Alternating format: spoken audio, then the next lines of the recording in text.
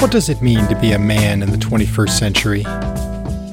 What can we learn from people who study and work with men? Why does focusing on masculinity matter? These are some of the questions we are here to answer. I'm Alex Bove, inviting you to talk like a man. Hello, everyone. It is episode 6 of the Talk Like a Man podcast. Today, my guest is Jace Lindgren, whom some of you may know from the Multi-Amory podcast. He is one of the co-hosts of that podcast. He is also a non-monogamous dating coach, a healthy masculinity educator, and a sex positivity advocate. And we talk about all of those things in our interview. He's trained in positive psychology, emotional freedom technique, consent education, and Buddhist mindfulness practice. And he's also worked with the government and celebrities on HIV public awareness in Russia. I met Jace when I was a guest on the Multi-Amory podcast, a little bit of a shameless self-plug there. And Jace and I talked briefly at that point about his idea of maybe putting together a masculinity-themed podcast. I think I had said that I wanted to do a podcast for this project. And he said he was thinking about doing one too. And I said, well, why don't you come on my podcast? And he said, sure. And it took a little while to get that together, but we did. And so we were able to record this interview. So the interview runs about an hour, so I'm going to get straight to it. But I just want to give one prefatory remark here, which is that Jace was in Japan when we recorded this interview. And so due to the awesome power of the speed of sound, there's a little bit of a delay between our audio. And there are times when I think I'm talking over him a little when I didn't mean to, or I will ask a question and there's a little bit of a delay before he hears it, before he responds. So I would ask everyone just to be a little bit patient. There are going to be some longer pauses in this podcast than you may be used to. And that's, again, just due to the fact that there's a time delay between where I am on the East Coast of the United States and Japan, where Jace was. But other than that, I have nothing really to say, and I just want to get straight to it. So please enjoy this interview with Jace Lindgren. Well, Jace Lindgren, welcome to Talk Like a Man. Thank you. Thanks so much for having me. Sure. So I want to talk about a whole bunch of things, and we'll kind of see what direction we go in.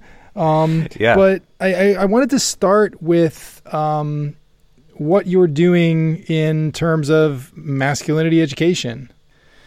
Yeah. So it's interesting. So for me, masculinity is something that has been interesting to me kind of since college was the first time that I realized that masculinity was a thing, I guess, like that it was a thing worth thinking about or studying and not just, it's like when it's the air you breathe, you don't even notice it. And since then, it's been something that's interested me. It's definitely not like the core part of my business, because I'm, as part of the Multi-Amory podcast and then through my own work, it's more about helping people to improve their relationships, just period. However, masculinity is a part of that just because it so influences the way that we behave, especially as men, but I think it also affects the way that women interact with men and maybe even interact with each other, since kind of the whole system of the way that we value and devalue masculine versus feminine traits, and the fact that we even try to identify them that way is just so significant in the way that we all operate in the world. Do you work mostly with individuals? Yes. Generally with individuals rather than like couples or something like that. Right. Yeah. Yes, generally with individuals. And the reason for that is that I think that when it comes to understanding how we relate to other people and kind of getting to understand ourselves better and like what our motivations are and what really matters to us, that is more of an individual thing. It's something that ideally you come together with a partner to help each other in that and to work as teammates in that. But ultimately, like, it has to start from a place of being personally invested. And do you find that you work more with men or women or any particular group of people? Yeah. So as far as the stuff that we do with Multiamory, that tends to be more, like we do the podcast and courses and workshops and things like that. Those tend to be about 50-50. Like our sort of demographics of our show is just slightly more female identifying than male identifying, maybe like 52% to 48, so really quite close. But in terms of the people that I work with on more of a one-on-one basis, definitely tends to be more men, usually because, men want to work with someone who can kind of have a sense of having experienced some of the same things that they've experienced being raised as a man. And so those tend to be the people that I end up working with more one-on-one or like in a small group coaching setting or something like that. I wanted to know more about the emotional freedom technique. I don't know if this is relevant to this particular part of the discussion, but it sounds like maybe we're starting to get on that track. Actually that's not something that I do in much of this coaching, but it is something that I found very beneficial for myself, doing with a counselor. And I guess just sort of real quick for people listening, emotional freedom technique, or EFT, not to be confused with emotionally focused therapy, which is also EFT and also a thing that counselors and therapists do. So a little confusing. It basically is sort of a system of like tapping on pressure points on the body, while talking through things, generally traumatic things, or it was actually, I believe, originally developed for helping treat addiction. But basically anything where a particular thought is tied to an emotion. It's like with trauma, right? It's like if I think about that thing that happened, I have this emotion. Or with addiction, it's like I think about a cigarette or whatever it is, it triggers these emotions in me, right? That it's like I can't be logical and I can't do the things I want to do because my emotions kind of come in and take over. And anyway, that tapping on those pressure points and kind of the way you talk through things helps to sort of loosen that connection between the emotions and the thoughts, so that you're able to kind of, have a little more control, I guess, kind of reevaluate things. It doesn't mean you stop feeling anything, but just there's not this like uncontrollable emotional connection with that thing. Anyway, it's something though that's generally best to do in person, and a lot of what I do is remote, through video chatting like we're doing right now, because I travel a lot and I'm in different locations, and that just, it just would be a little more difficult to do until they've learned it themselves, and then they can be tapping on themselves while you're talking, and that's something that the counselor I used to see would offer as an option, like kind of once you knew how it worked, she could do it remotely, but generally it's something best focused on in person.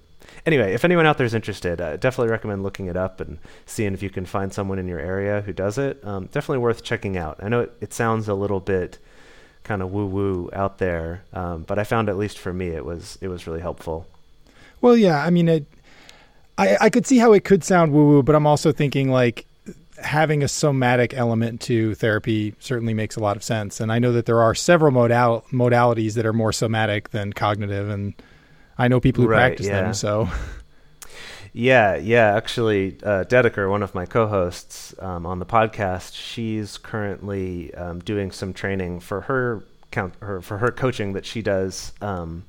That's I'm blanking on the name right now, but it's a different type of somatic experiencing therapy that's specifically for dealing with trauma, like abuse and things like that. And it's been super helpful for her. So it's like we've each kind of found our own type of thing that adds a little more physicality to it that has been helpful. So actually, this might be a good time to pivot, since you brought trauma up.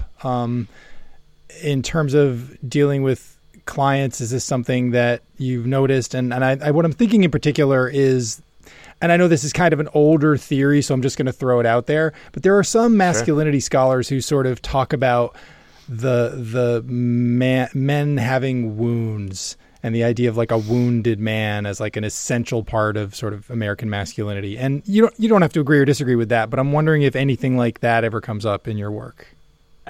Yeah. So I think it sounds like what you're talking about is kind of related to what's called the GRIP model of masculinity. It's GRIP, which stands for I'm sorry, you're thinking of GRSP.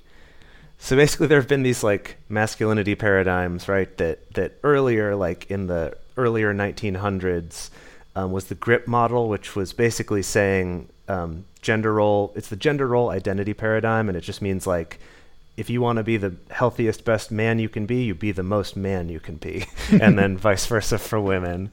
And then in the 80s is when the gender role strain paradigm was proposed. Mm-hmm. And that's kind of still how I think most masculinity studies today operate. And it's basically that. It's saying more that, proposing that actually the limits and the expectations and the sort of impossible standards that boys are taught they need to adhere to be men is actually very damaging. It sounds like that's kind of what you're getting at. And I think that there is a lot of usefulness in understanding that, in kind of accepting that.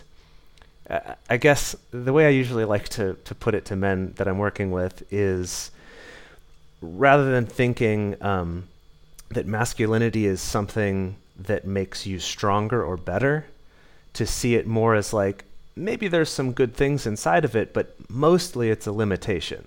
And if you want to be the most powerful, best, amazing person you can be, freeing yourself of that limitation is the way to get there, not trying to further limit yourself and simultaneously further limit everybody else.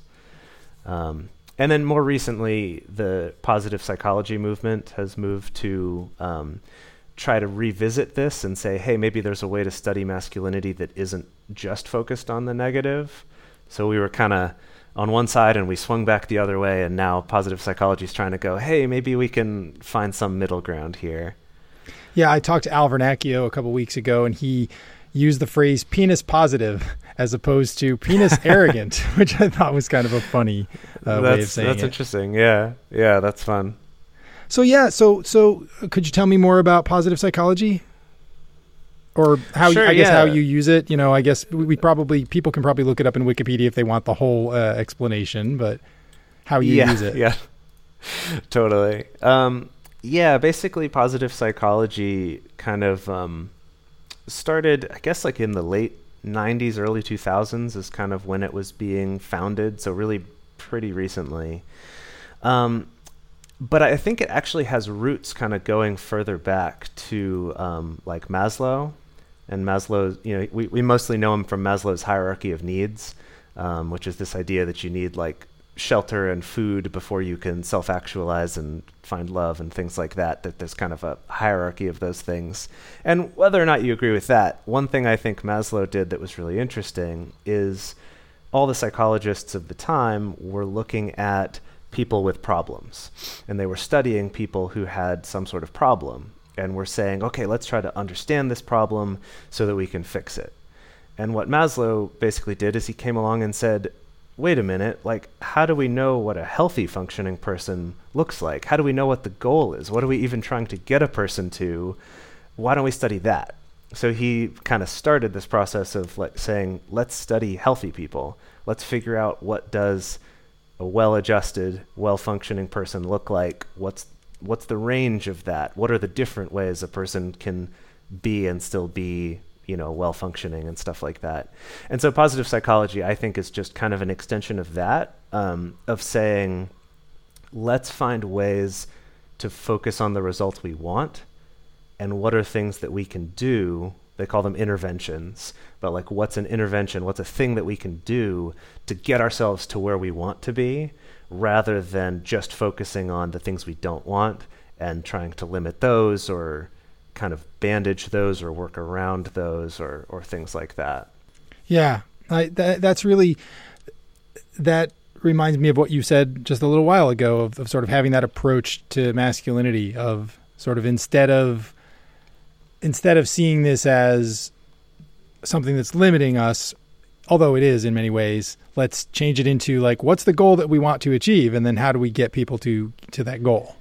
Yeah. Yeah. Like, I guess sometimes I like to think about it as if you imagine like there's two columns of qualities or traits of people, and we've labeled the stuff in this column as masculine and the stuff in the other column as feminine. And there's positives and negatives in both. And yet we feel like, well, I've got to pick these, and even though these traits are like there are some negative traits that come along with it, like for example with masculinity, like you mentioned arrogance earlier, saying like being arrogant or maybe being violent or something would be kind of like negative traits that are associated with masculinity. That basically it's saying like, oh, I want to be a man, and so I've got to take all of these, even these ones that I might even know and admit are not great qualities, but like, oh, well, I got to take them all. And I think that what I usually like to propose to people is like, hey, you don't have to, though. What if instead you could go, I want to be the best person I can be. I'm going to pick the best stuff from either column, right? Not to mention the fact that if you ask 100 different people, you'll get 100 different divisions of what's in these two columns, just slightly. So even the fact that there's not one standard way this goes, but even besides that, just pick the best things that you want. Like look at these qualities and go, hey, I want to be confident. I want to be strong. I want to be, providing for the people that I care about, but I also want to be nurturing to the people that I care about. I also want to be a good communicator. I also want to have good relationships. It's like, I would rather pick all of the traits I want to have than say, I gotta just choose one or the other, and I gotta pick the bad one, or, get all the bad ones that come along with it.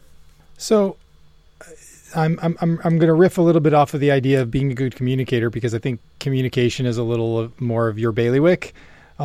Sure. And that's one thing I was thinking about before we talked tonight was, and maybe I'm just making assumptions, so feel free to disabuse me of my assumptions. Go for it. But one of the traits of masculinity that sort of the literature tends to come back to over and over again is the lack of emotionality and the lack of sort of not capacity for, but the lack of social norms around like open communication and vulnerability with men. And so I'm just wondering, like, are you finding that is resonating in your work? And then, how do you deal with that? Yeah.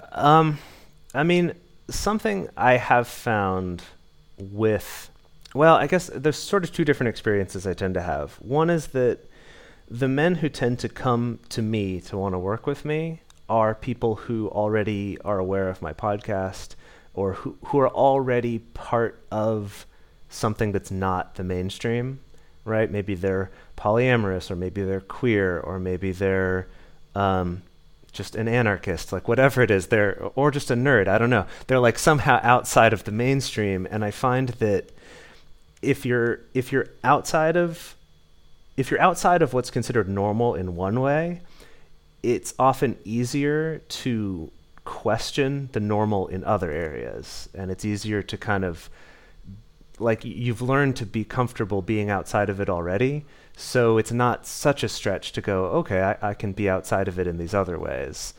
But then when I interact with men kind of just in the world, if the conversation sort of goes to this topic, then there's a little more of a range of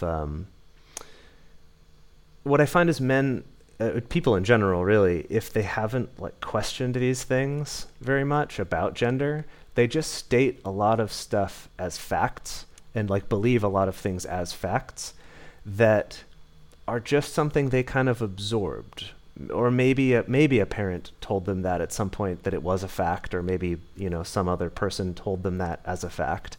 But I think so often it's like we have these things we think are just like natural truths of the universe, like gravity, that are actually not. They're actually something constructed, and that Anyway, sorry, to go back to your question about communication. I think that a lot of it comes down to this idea that if you are seen as not having the traits that are valued in masculinity, that then your actual like identity as a man is at risk. Like this idea of masculinity is very fragile. Like we're taught to always be so worried about losing it.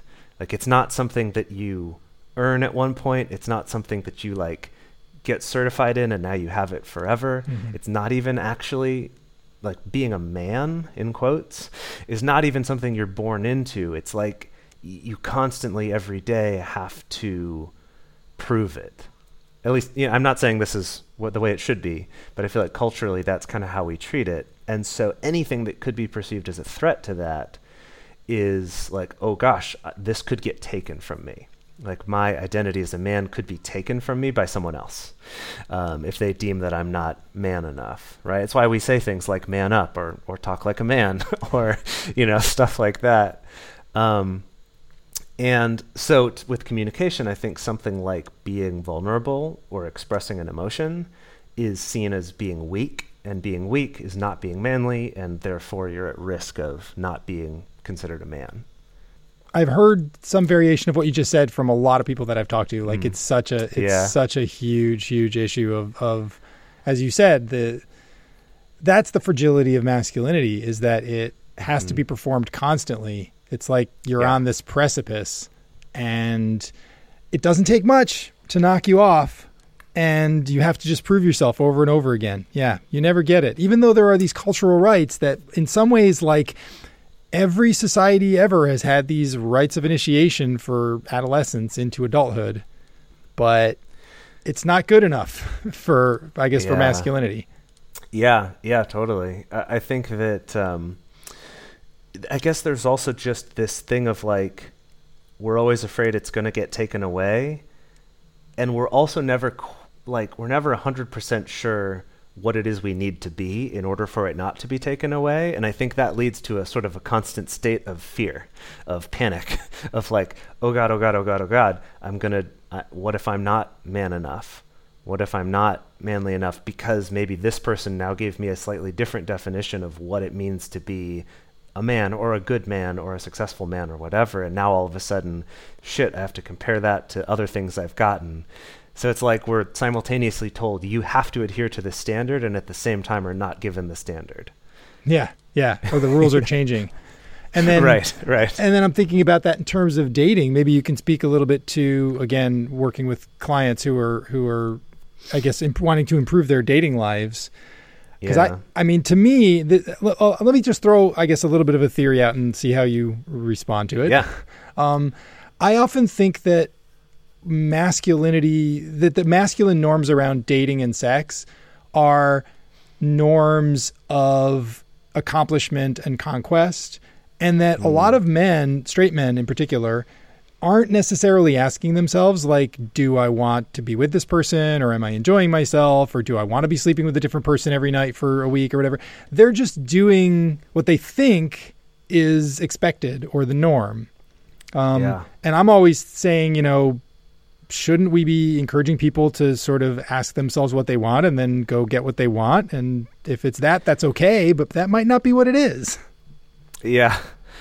It's this. Yeah. That basically exactly that is a conversation that I've had with a lot of men and women, kind of when this comes up. And it's like, it's such an interesting thing because yes, we're kind of taught as men that basically any opportunity for sex, you take it. There's no question there. You take it. Unless that sex would somehow decrease your masculinity. And that could be different for different people. Maybe that just means like, oh, it's sex, but it's with another man. That'll make me less masculine, so won't do that. Or it's like, oh, this person within my social group would not be seen as a valuable person to sleep with. Because of their race or their body type or their reputation or like something. So then maybe that's a reason to say no. But even that though, like there's not a lot of negative consequences for men to have sex with anyone, right? There's not a lot of like social negative consequences. It's just like, it's either, yeah, awesome, or whatever. Like there's kind of not the negative. Whereas for women, it's like, maybe you'll get a neutral, oh, okay, or you'll get a slut shaming, or you'll get, more of a negative reaction socially to just saying yes to sex that presents itself. So anyway, with men, I think there's like a lot of pressure, or not even pressure, but just like the assumption that I will always say yes to this, and that I will be happier if I'm having more of it, is the other assumption. And it's definitely something that I found I was doing myself particularly after I became polyamorous, of being like, I need to be dating all the time. I need to be dating. I need to be having sex with new people. I need to be pursuing all the time, right? There's that idea of the pursuit that's also a very masculine sort of thing to do. But yeah, just that I kind of needed to be doing it all the time, and I was busy all the time. I was exhausted all the time. Wasn't being as successful or getting as much done in my career or with my other projects as I wanted, because so much of my time and energy was being spent on OkCupid or on Tinder or on just going on dates or trying to meet people or whatever. And that for me, I don't even know what it was, but there kind of came a point where I guess I just got too tired. Like sort of like psychically tired, not like physically tired, but it just kind of was like, ugh, I don't fucking care anymore. And it kind of took me going through a period of that to realize like, hey, you know what?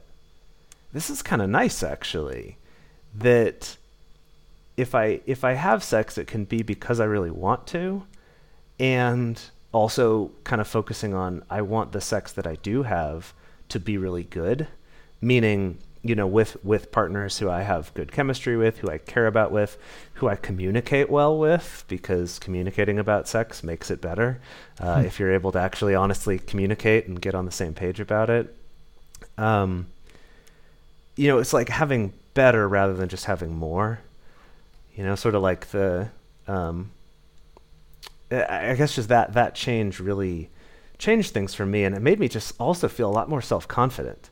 If I'm able to go, so this person is maybe expressing some interest in me. Like this woman seems like she might be interested in me, or she's a little flirty. Do I want this right now? Like, do I have time in my life for this right now? Do I feel like it now? I don't know. Maybe I do, and then it's great. But a lot of the times it's like, maybe not now. But the beauty of it, though, is that by not having that sense of urgency of like, I've got to get the sex now as soon as it's available, or I'm going to try to make it available as soon as possible, by not doing that, I've found that you end up with actually like a lot more relationships and sex available to you when you do want it, because especially the women in your life, they understand like, oh, this guy isn't just going to go for this because he can. And he's not going to push me for it when I might not feel like it. There's sort of a sense of like this relaxed confidence. And I found at least that straight women love that. Like they love a man who isn't desperate for sex all the time. Like that's actually, if you think about it, if you think about someone who's desperate for anything, it's not a attractive quality. It's generally like desperation is not associated with success.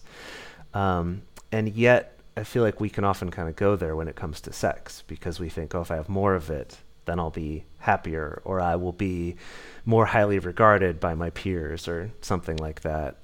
Anyway, so that one has also been, I like to call it playing the long game instead of the short game, which I think most dating advice for men is very much focused on the short game. Yeah, it's like, pickup artist stuff.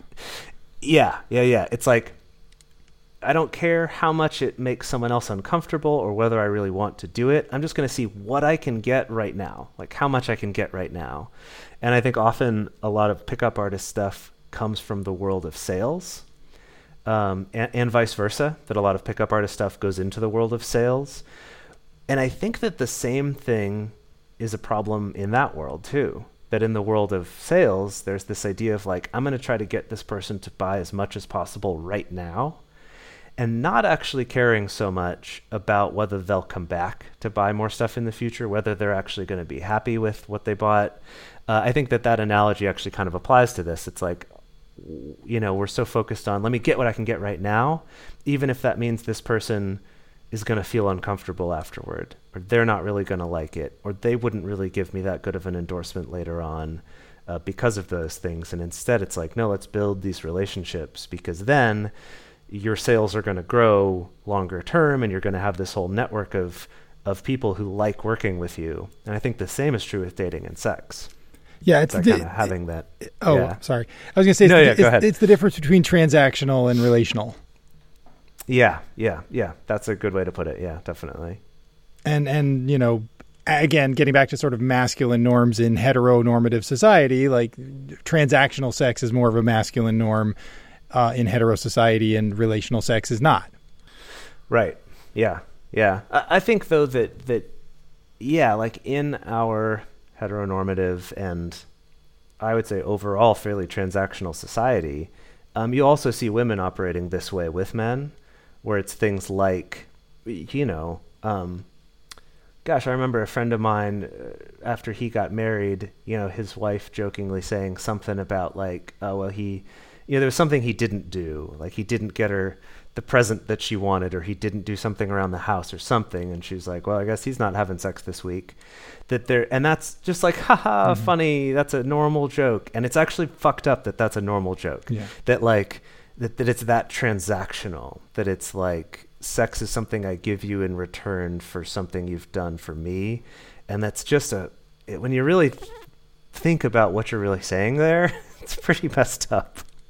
I remember when, my very first class in human sexuality at Widener, we learned the circles of sexuality model, and withholding sex was actually in the same circle as coercion and sort of all of these other sort of elements of sex. And we had a lot of conversations around that and around the norms about withholding sex. Yeah. Wow. Yeah, definitely. But yeah, that what you said earlier also resonated with me, because I had lunch recently with a person with whom I'd gone on a couple of dates way, way, way long ago in my baby poly days. And it was so interesting because we had this lunch and it was just, it was casual, almost a semi-business lunch, because we're working together now on this project. And she said, boy, you've just changed so much since that time all those years ago. She's like, you were trying, you were just trying so hard back then. And now you just seem comfortable and at ease in yourself, and all that. And I was like, oh, okay, that's nice. I wasn't aware, but boy, that feels good to know that I've grown in that way. Yeah, no, that's great. I definitely know, looking back at situations from my past, either before polyamory or after it, and just kind of looking back and going, damn it, I wish I had known more of this stuff back then, or had a little more of this, I guess, just like sense of awareness that my experience isn't the same way that everyone else experiences people in the world.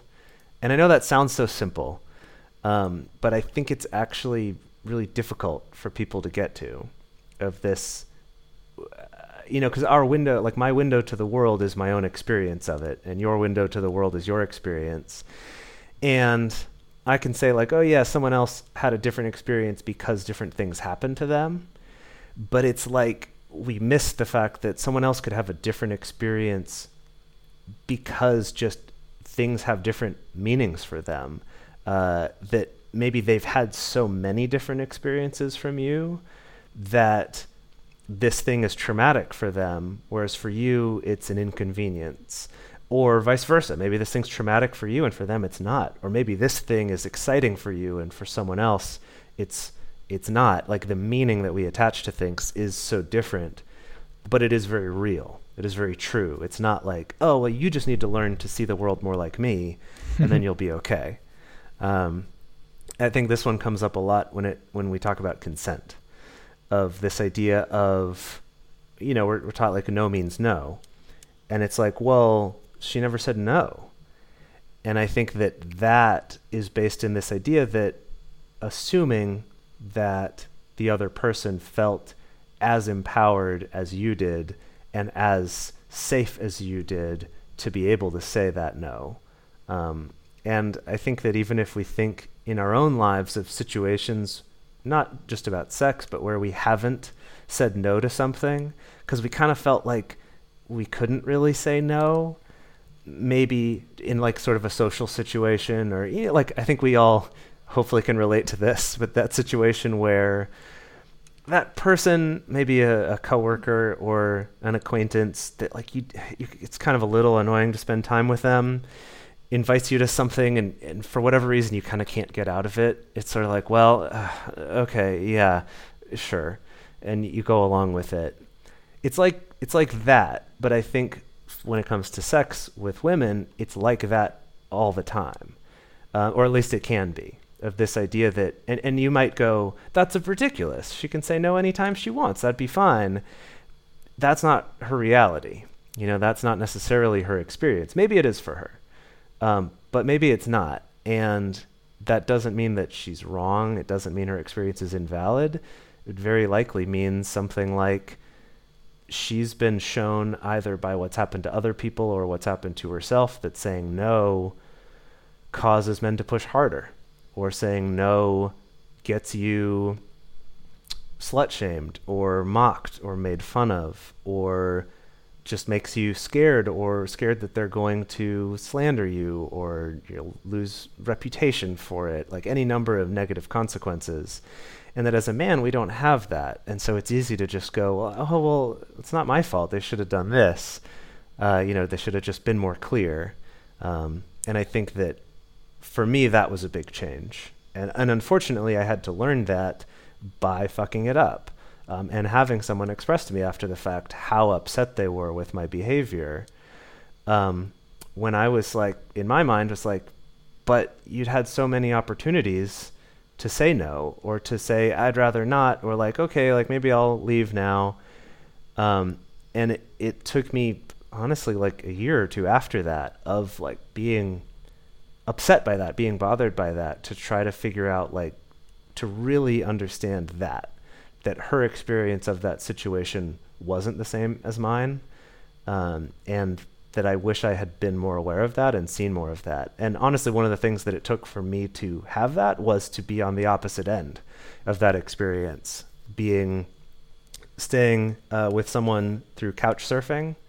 I was couch surfing with a guy in Singapore, where I had nowhere else to stay. I had nowhere else to go. I knew that he's going to review me. So there's like a reputation thing at stake.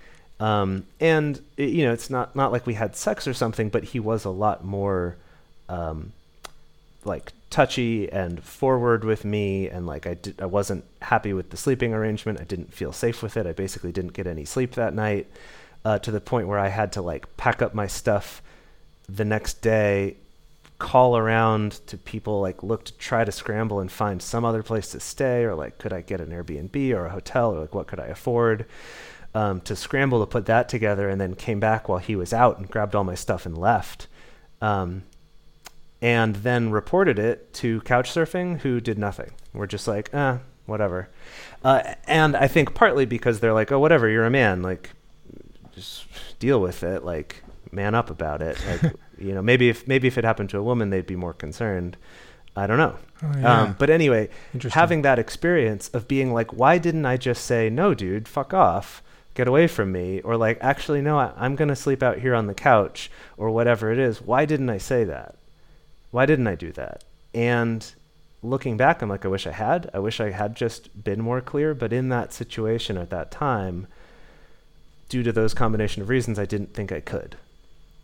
Because I was, I don't know, afraid of a bad rating, or didn't want to be impolite, or didn't want him to react angrily and maybe get violent, or I didn't want him to react angrily and kick me out, and then I'd have nowhere to stay that night. I don't know exactly what it was, but it was enough that I just kind of smiled and nodded and went along with it. And then when I reported him to Couchsurfing and all that, he was pissed at me, saying how ungrateful I was, and that this was, why didn't I say anything? All that same stuff, like I was just saying in that other situation of, consent with a woman where she felt uncomfortable. And that same situation where I was on the other side, we also didn't have sex with that woman who expressed she was made really uncomfortable by me. We didn't have sex in that situation either, but she felt very uncomfortable with what did happen, which ultimately was me just having my shirt off in front of her. But for her, that was getting into uncomfortable, dangerous territory, similarly to how I felt with this couch surfing host. And it wasn't until after I had that experience that then it really sunk in that extra level. And it was just this kind of, I don't know, this awful feeling of, I hate the fact that I've done this to someone else, that I've made them feel this way, and that I've probably done that many times. And this was just the one time someone said something to me about it.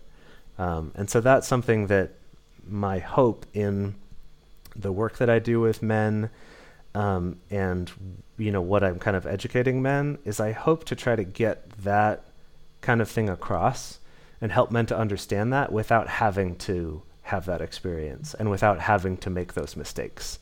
That would be my dream, if that's possible. Yeah, I mean, what I'm hearing a lot really here is sort of how we experience empathy, and the idea that there's a sort of an empathy gap between men and women, again, using heteronormative masculine feminine norms, that kind of thing. Yeah. And then as an educator myself, sort of thinking about how do we bridge the empathy gap without, as you say, without subjecting people to traumatic experiences, because I don't think that's a very good educational model. Right. It's not great. That's definitely something that I hope by sharing that story, and also by the men that I work with talking about things like that, and kind of helping to give them some tools, or maybe ask some questions they might not have thought to ask, to kind of let that reality sink in, of the fact that someone else's experience of the world is different from yours, and that the things that they feel about that and the meaning that they feel about that is true for them. It's not a universal truth. I don't think any of us can know universal truth, but to them that is true. And I think this idea of when someone tells you what they experience or what they feel about something, to just believe them and go, even if I can't understand it, even if I go, I have no idea how you could possibly feel that way about this thing, to at least believe that it's true. And I think that sounds so simple, but it's actually very hard for people. Yeah. I mean, I'm thinking, and I mean, again, communications is your thing, and sort of, there's just a miscommunication there, and that's frustrating for me just to hear. It must be frustrating for you, because you're working with this pretty much every day. Yeah, but it's something though that I think it's like getting that understanding of just kind of accepting other people's reality as true. Has been one of the most life-changing things that's ever happened for me. And I hope that other people are able to have that experience too. And I don't mean just like that it's made me more sensitive or whatever, but it's actually kind of allowed me to see how much more is possible in terms of like the breadth of human experience and kind of what can feel normal to a person versus what's not. And I think it's actually very empowering for changing those things for yourself for the better, of going, like, even though I can't understand how a person could think that this thing that they do is normal, which to me is really impressive or very difficult or very scary, and that to them that's normal, I can't relate to that. I can't get there. But if I can accept that that's true, maybe there's a chance I could understand it eventually, that I could get there. And I think that's actually really powerful. So I do want to be sure and put that in there so people don't think I'm just trying to tell them, like, you've got to suffer more along with everyone else, but there's positive aspects to it. Yeah, well, empathy cuts all ways. It's not just about suffering, right? It's about as you said, it's about really listening carefully and believing people's explanations of their experience and trying to relate to that, trying to understand that, even if your first impulse is maybe, well, no, that doesn't jive with my view of the world. Right. And I find that particularly with men, that there's this tendency when you hear someone express a belief or something that you can't understand, the reaction is to say, no, it's this way. And to kind of explain to the person, not maybe to any stranger, although I watch men do that quite often, but a lot with female partners, straight men with their female partners. I can't even tell you, and I know probably some men are listening going like, I don't do that. Just make sure though, like really kind of evaluate that, because I didn't think I did it as much as I've realized that I did it. And maybe I even do still sometimes. I try to be very aware of it, but just accepting someone else's reality as real instead of trying to, you think you're being helpful by talking them out of feeling that way. But it's like often we forget the fact that their reality is true first before we try to help them and before we even know if they want help. Because they might not. And maybe they don't need help. Even if you're like, oh, they don't want it, but they need it. Maybe they don't. Like maybe you don't have the monopoly on what's the best way to feel about things or the best way to think about things. So just stuff like that. Yeah. I was also thinking of that social norm between men, which I think that social norm is so strong that I'm reminded of earlier in this conversation with you when you were explaining EFT and you said, oh, it sounds woo-woo, but as if you assumed that I was sort of judging you and I was about to try to disabuse you of your belief. When in fact I was just listening and I was like, that's really interesting. I want to know more about that. Right. I think it's funny because in that sense, it's like, yeah, if I were listening to this podcast and someone went into something like that about something I didn't know and kind of talked about this like emotional physical connection and pressure points, I'm immediately starting to roll my eyes. And that's my reaction to that kind of thing, even though I've had lots of experiences like with that where I've found really positive things in my life, through those sorts of, quote, woo-woo sort of things. I have found some of them to be really helpful. I also find an over-reliance on them to be kind of annoying. And so that is, yeah, I'm saying I'm putting myself into the shoes of all your listeners and going, they might be thinking this, so I should address that. Yeah, I'm just thinking about the way in which, like, I hang out mostly with, geeky guys, and the performance of masculinity for geeky guys tends to be the performance of expertise and the sort of sometimes diminishing of other people's expertise. So, it's really no different from, like, I don't know, being a weightlifter and performing masculinity by lifting more weight or, whatever kind of physical act you're doing. It's really not much different from that. But yeah, a lot of times I feel like between men, there's this expectation, in fact, that you'll correct people, you'll argue, you'll debate, you'll do all this other stuff. And it's like, well, yeah. First of all, that might not be the best norm for us as men, but it also might not work with women in heteronormative society who are not socialized to see that as a productive, helpful, friendly kind of interaction. Right. I watch so many times where I'll watch that interaction happen, whether it's at work or just, with random friends or whoever. And I'll watch that interaction where the woman will talk about something either that she just learned about or something she just discovered or a way that she does something.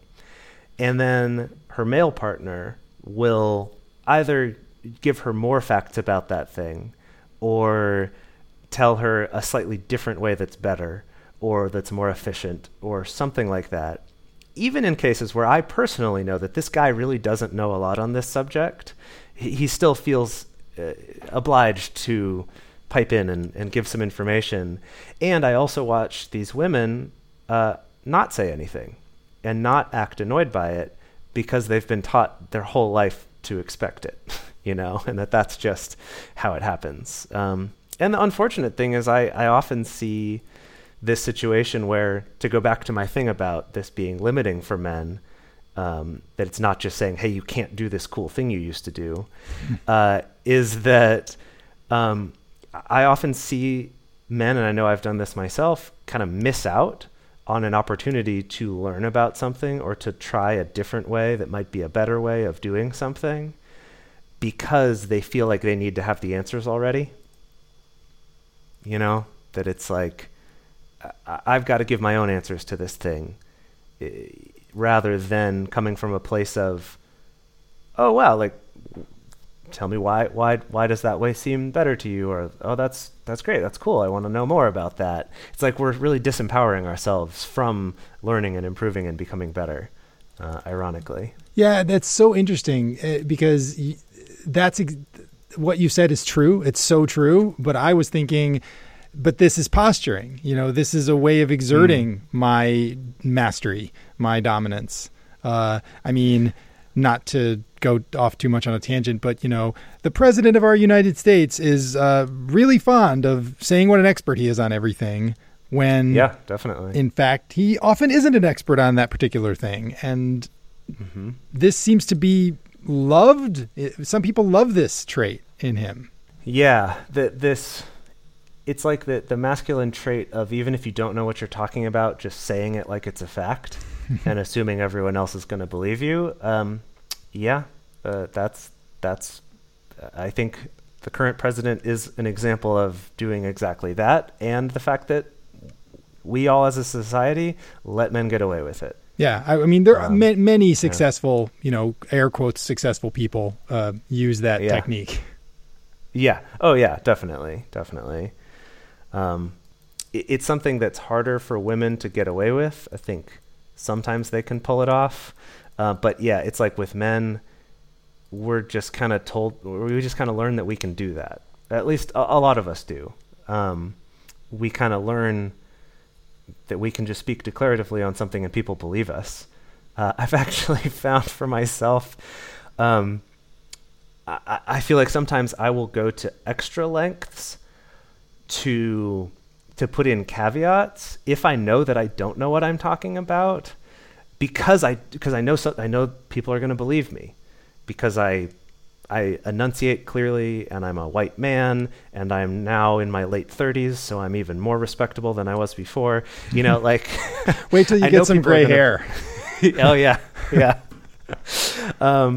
That I know people are going to believe me, and so sometimes I'll be like, but go check this yourself, because I'm not totally sure, because I don't want to be the one responsible for someone, doing something wrong or screwing something up just because I said it in a declarative way and they took it as fact. Yeah, there's a masculinity scholar, Michael Kimmel. You've probably heard of him.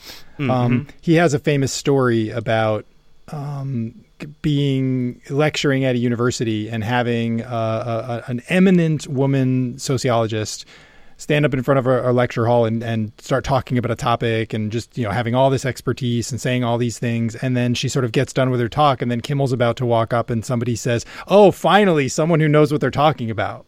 Whoa.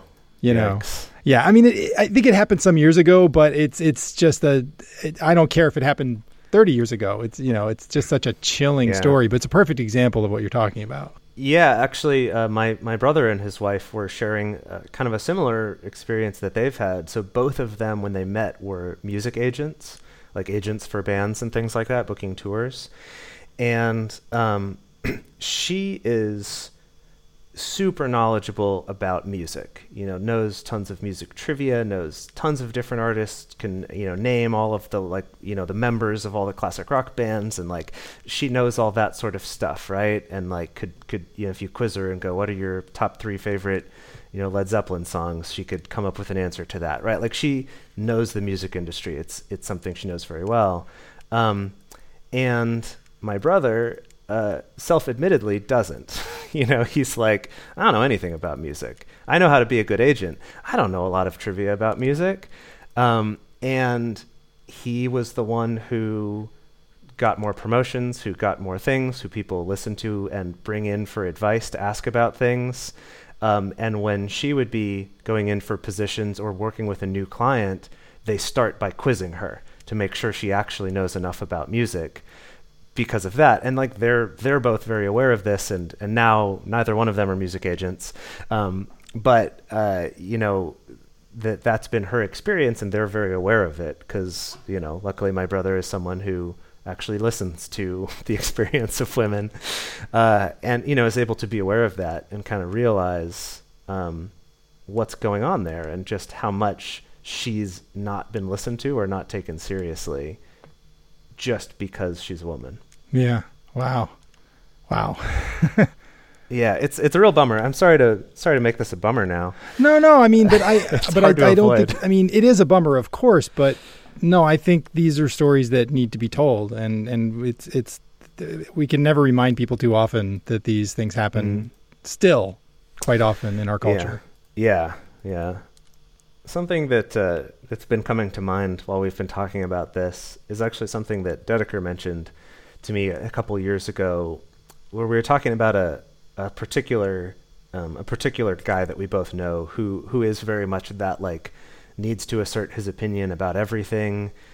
Anything that happens or anything someone mentions, he needs to give an opinion on that thing. So not just facts and knowledge, but also just his opinion of the value of that thing or the qualities of that thing or on that subject. When no one asked, no one cares, no one wants to know. But he just gives it always without fail. And what she said was, she's like, it seems to me like it's something I notice with a lot of men, that it's the symptom of just being listened to too much. And I thought about that and I was like, you know, yeah, that same thing of like, as a boy, as a man, people are more likely to listen to you when you talk. And so then we're also kind of taught by association to think, oh, people care about what I think. What I think matters to people more than what someone else might think, or more than what they might be thinking themselves.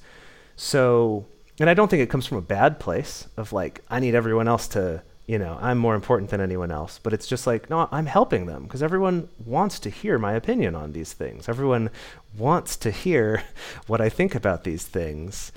When in reality, people don't a lot of the time. But it's just we've been listened to so much that it's not necessarily by a fault of our own. I don't mean to say that, you know, men are blameless for this, because I think it's our responsibility as good people to be improving ourselves, and part of it's becoming aware of things like that. But it's not like men decided one day, like, we're going to be assholes who domineer conversations. But it's like, because that's part of our society, we just grow up thinking, oh yeah, people always want to know what I think about stuff. They always want me to chime in about it. Yeah, it becomes habitual. Yeah, because we've been listened to too much. You know, women, on the contrary, haven't been listened to enough, I think, which probably leads to the same problem when you think about it. Yeah, two sides of the same coin. Yeah.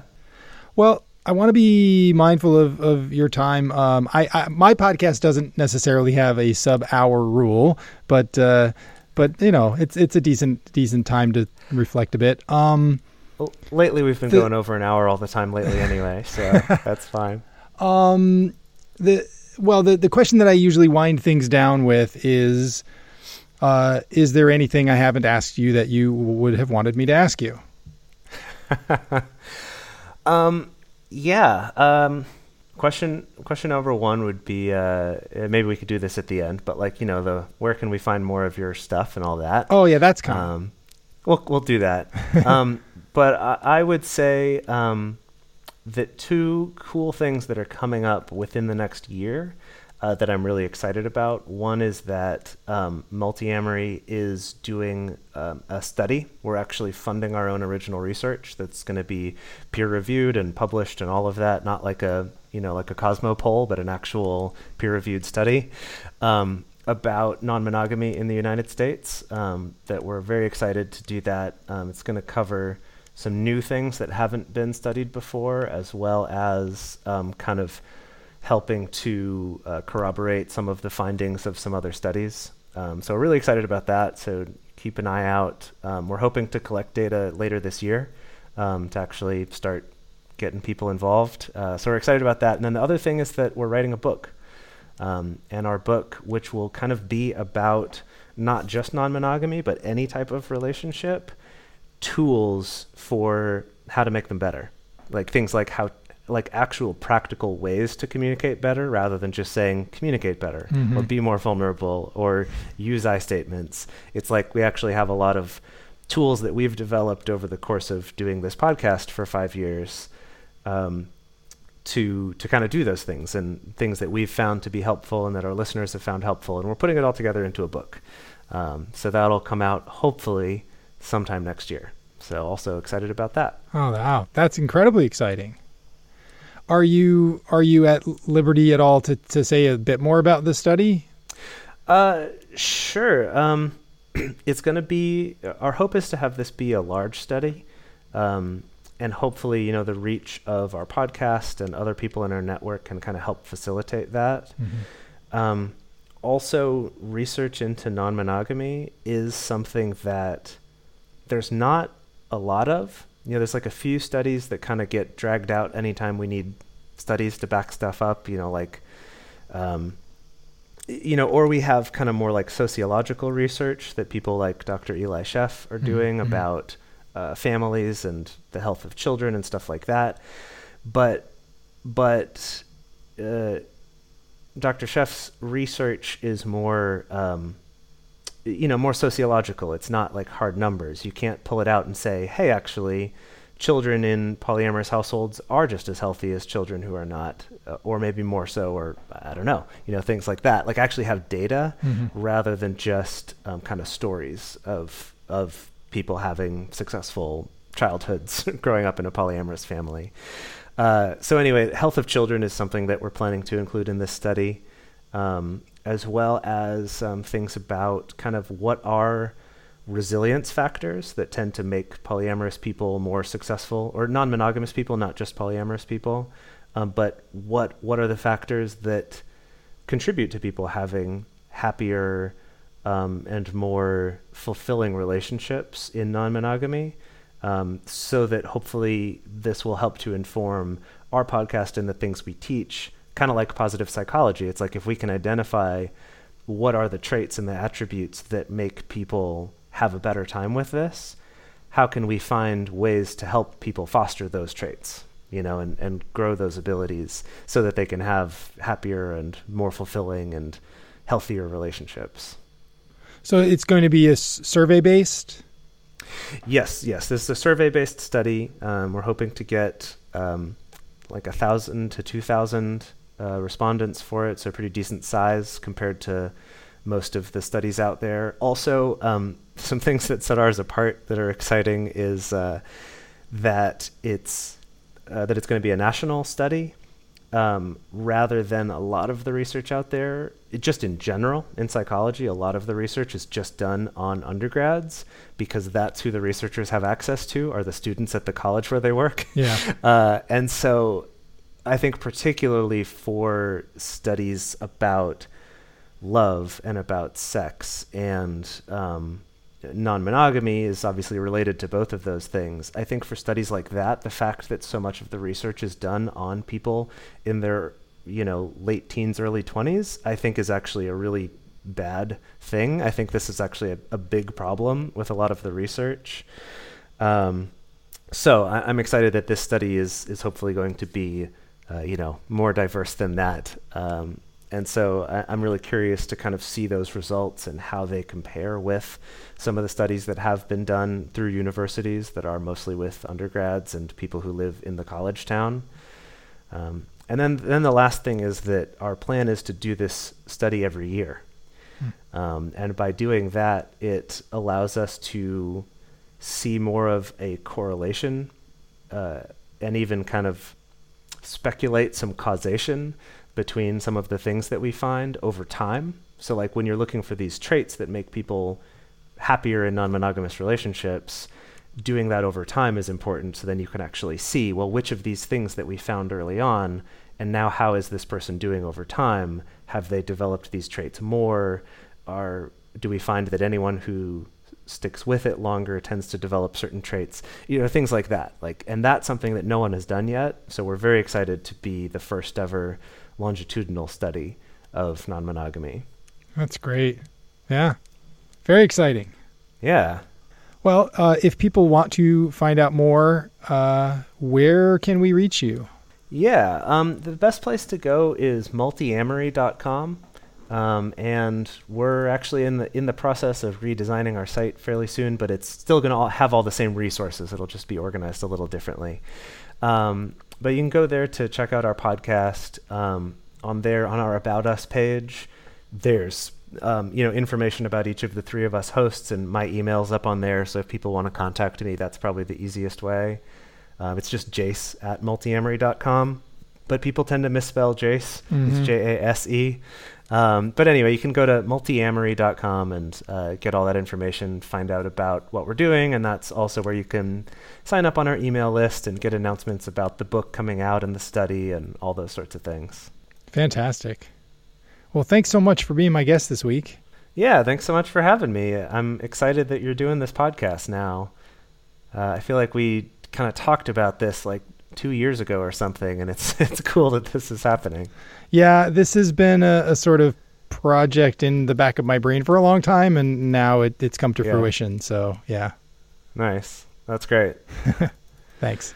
Awesome. Well, thanks so much for having me. Yeah. Well, there you have it, my interview with Jace Lindgren. I really appreciated how vulnerable Jace was in that interview. He shared a couple of things that I think were maybe a bit difficult for him to share, and even a little bit difficult to hear. And I really appreciated that we were able to have that conversation. And he was so open and honest and willing to do that. And I think that, it's something that more men should be willing to do. It's something that I certainly hope that this podcast will continue to do moving forward.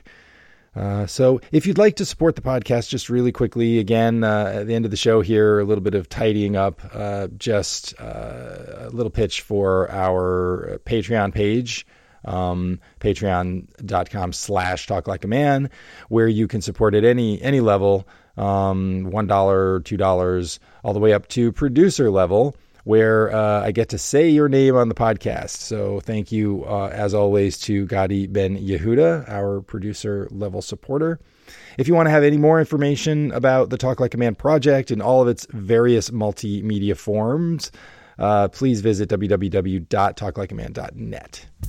Thanks for listening. I'll be back again soon. Talk Like a Man is affiliated with the Men's Center for Growth and Change, a Philadelphia-based nonprofit organization whose mission is to help men and boys realize their full potential to love and positively connect with others. For more information, please visit mencenterphilly.org. To find out more about the Talk Like a Man project, visit talklikeaman.net.